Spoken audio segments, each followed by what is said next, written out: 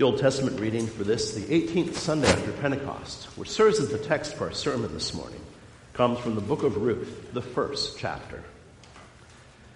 In the days when the judges ruled, there was a famine in the land, and a man of Bethlehem in Judah went to sojourn in the country of Moab, he and his wife and his 2 sons.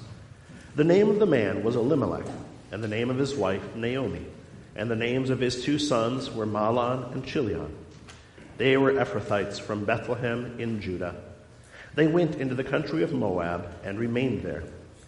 But Elimelech, the husband of Naomi, died, and she was left with her 2 sons. These took Moabite wives. The name of the one was Orpah, and the name of the other Ruth. They lived there about 10 years, and both Mahlon and Chilion died, so that the woman was left without her 2 sons and her husband. Then she arose with her daughters-in-law to return from the country of Moab, for she had heard in the fields of Moab that the Lord had visited his people and given them food. So she set out from the place where she was with her 2 daughters-in-law, and they went on the way to return to the land of Judah. But Naomi said to her 2 daughters-in-law, "Go, return each of you to her mother's house. May the Lord deal kindly with you, as you have dealt with the dead and with me. The Lord grant that you may find rest, each of you in the house of her husband." Then she kissed them, and they lifted up their voices and wept. And they said to her, "No, we will return with you to your people." But Naomi said, "Turn back, my daughters. Why will you go with me? Have I yet sons in my womb, that they may become your husbands? Turn back, my daughters, go your way, for I am too old to have a husband. If I should say I have hope, even if I should have a husband this night and should bear sons, would you therefore wait till they were grown? Would you therefore refrain from marrying? No, my daughters, for it is exceedingly bitter to me for your sake that the hand of the Lord has gone out against me." Then they lifted up their voices and wept again. And Orpah kissed her mother-in-law, but Ruth clung to her. And she said, "See, your sister-in-law has gone back to her people and to her gods. Return after your sister-in-law." But Ruth said, "Do not urge me to leave you or to return from following you. For where you go, I will go, and where you lodge, I will lodge. Your people shall be my people, and your God my God. Where you die, I will die, and there will I be buried. May the Lord do so to me, and more also, if anything but death parts me from you." And when Naomi saw that she was determined to go with her, she said no more. So the 2 of them went on until they came to Bethlehem. And this is the word of the Lord. Thanks be to God. He will command his angels concerning you. Bless the Lord, O my soul. And all that is in me, bless his holy name. The epistle reading comes from Paul's 2nd letter to Timothy, the 2nd chapter. You then, my child, be strengthened by the grace that is in Christ Jesus. And what you have heard from me in the presence of many witnesses, entrust to faithful men who will be able to teach others also. Share in suffering as a good soldier of Christ Jesus. No soldier gets entangled in civilian pursuits, since his aim is to please the one who enlisted him. An athlete is not crowned unless he competes according to the rules. It is the hard-working farmer who ought to have the first share of the crops. Think over what I say, for the Lord will give you understanding in everything.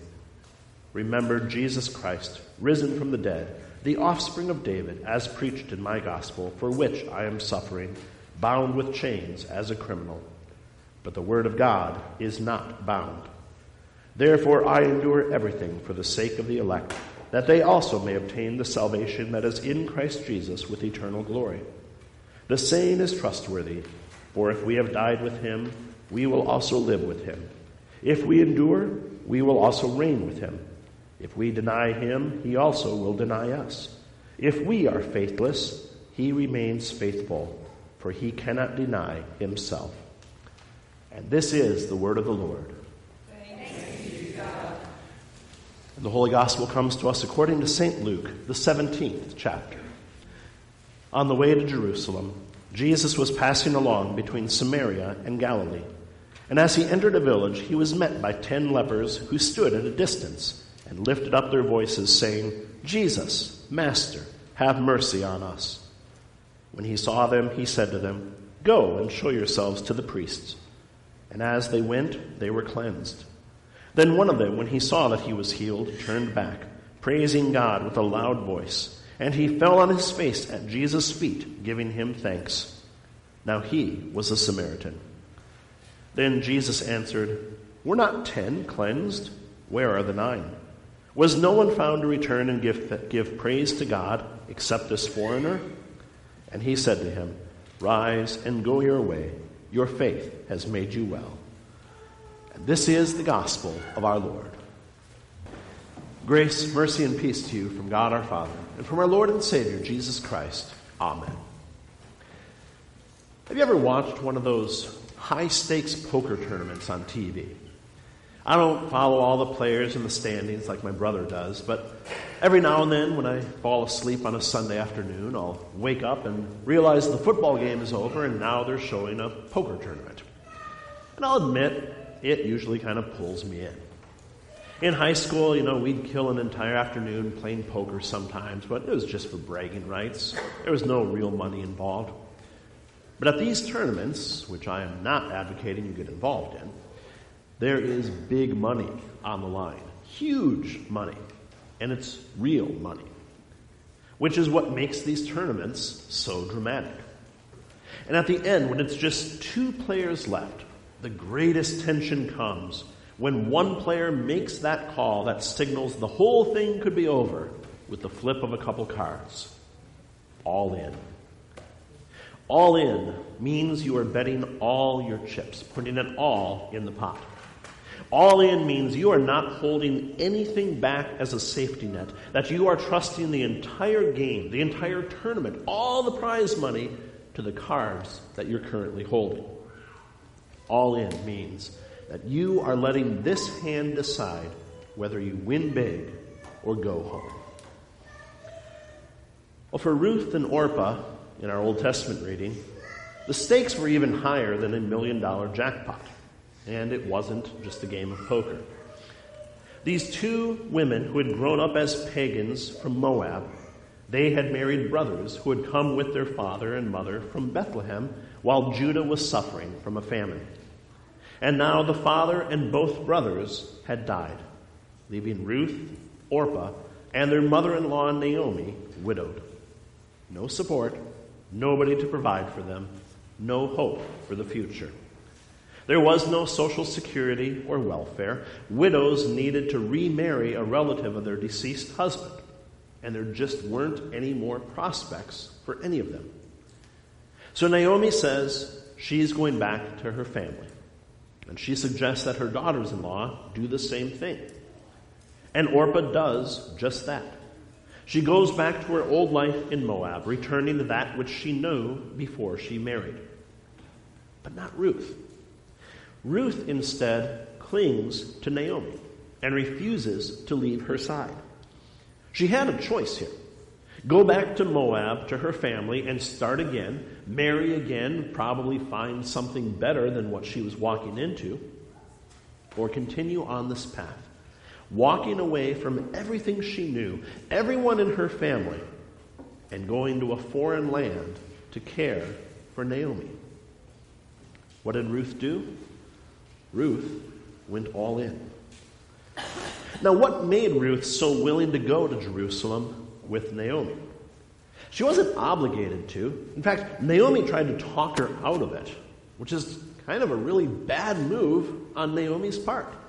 She, in fact, explicitly says, go back to your gods.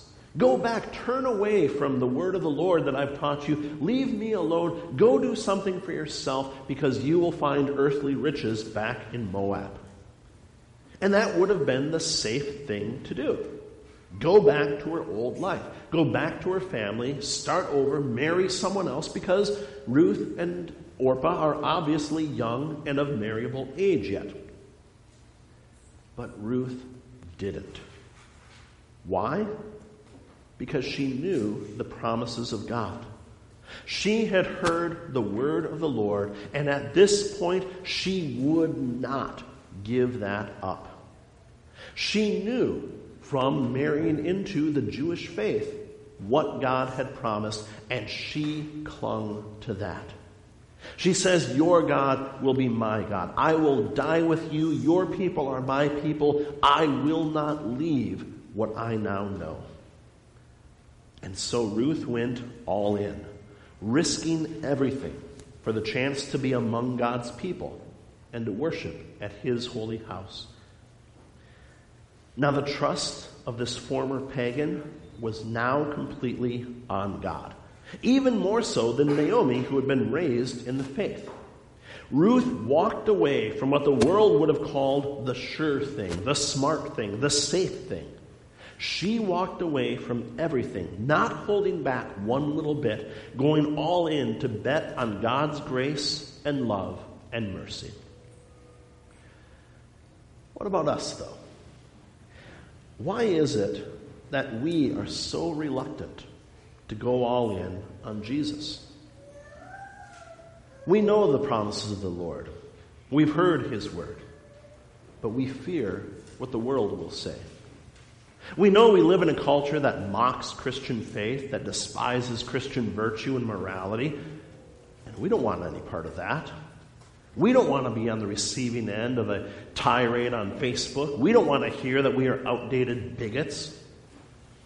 We listen to what the devil says as he whispers in our ears. He tells us, hedge your bet, because God can't possibly do it all. God won't provide for you. God won't give you what you actually need. He says, trust the world. I mean, look around. 7 billion people living in sin can't be wrong, right? Look at all the successful people who have walked away from the church. Look at all those with money and wealth and fame and riches and private jets and all the luxuries and love that they could have in the world, and how they have walked away from the faith.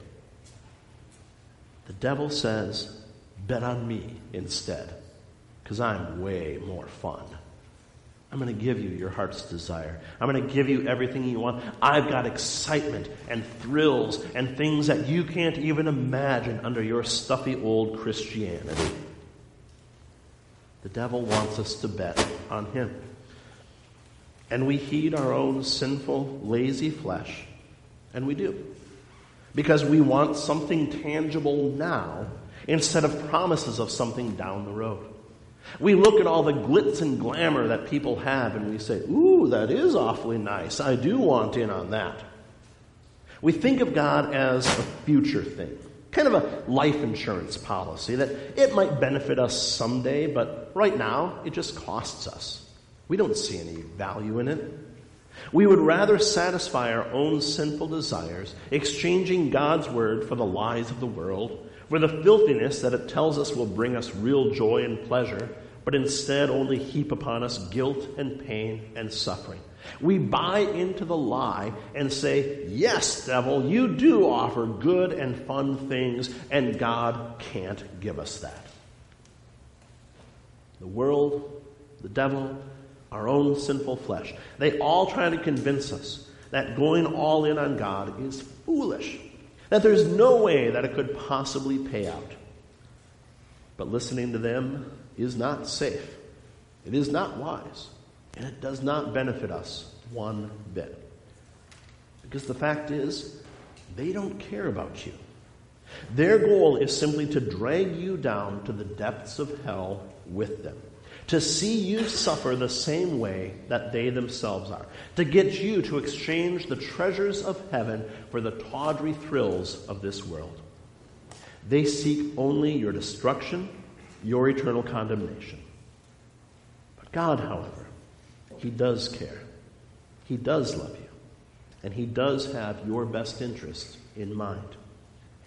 Knowing what God has to offer, hearing his word and actually believing in what he says, we should be eager to put all of our chips in on Jesus. Because the fact is, there is no bet involved here.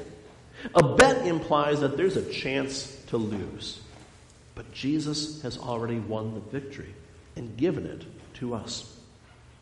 If you're bluffing, if you're banking on a pair of twos, it can be stressful to go all in, to bet it all.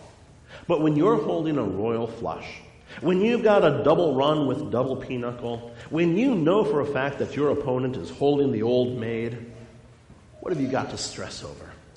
There is no risk. Jesus is no bet. He's a sure thing. He is a complete, total, undeniable guarantee.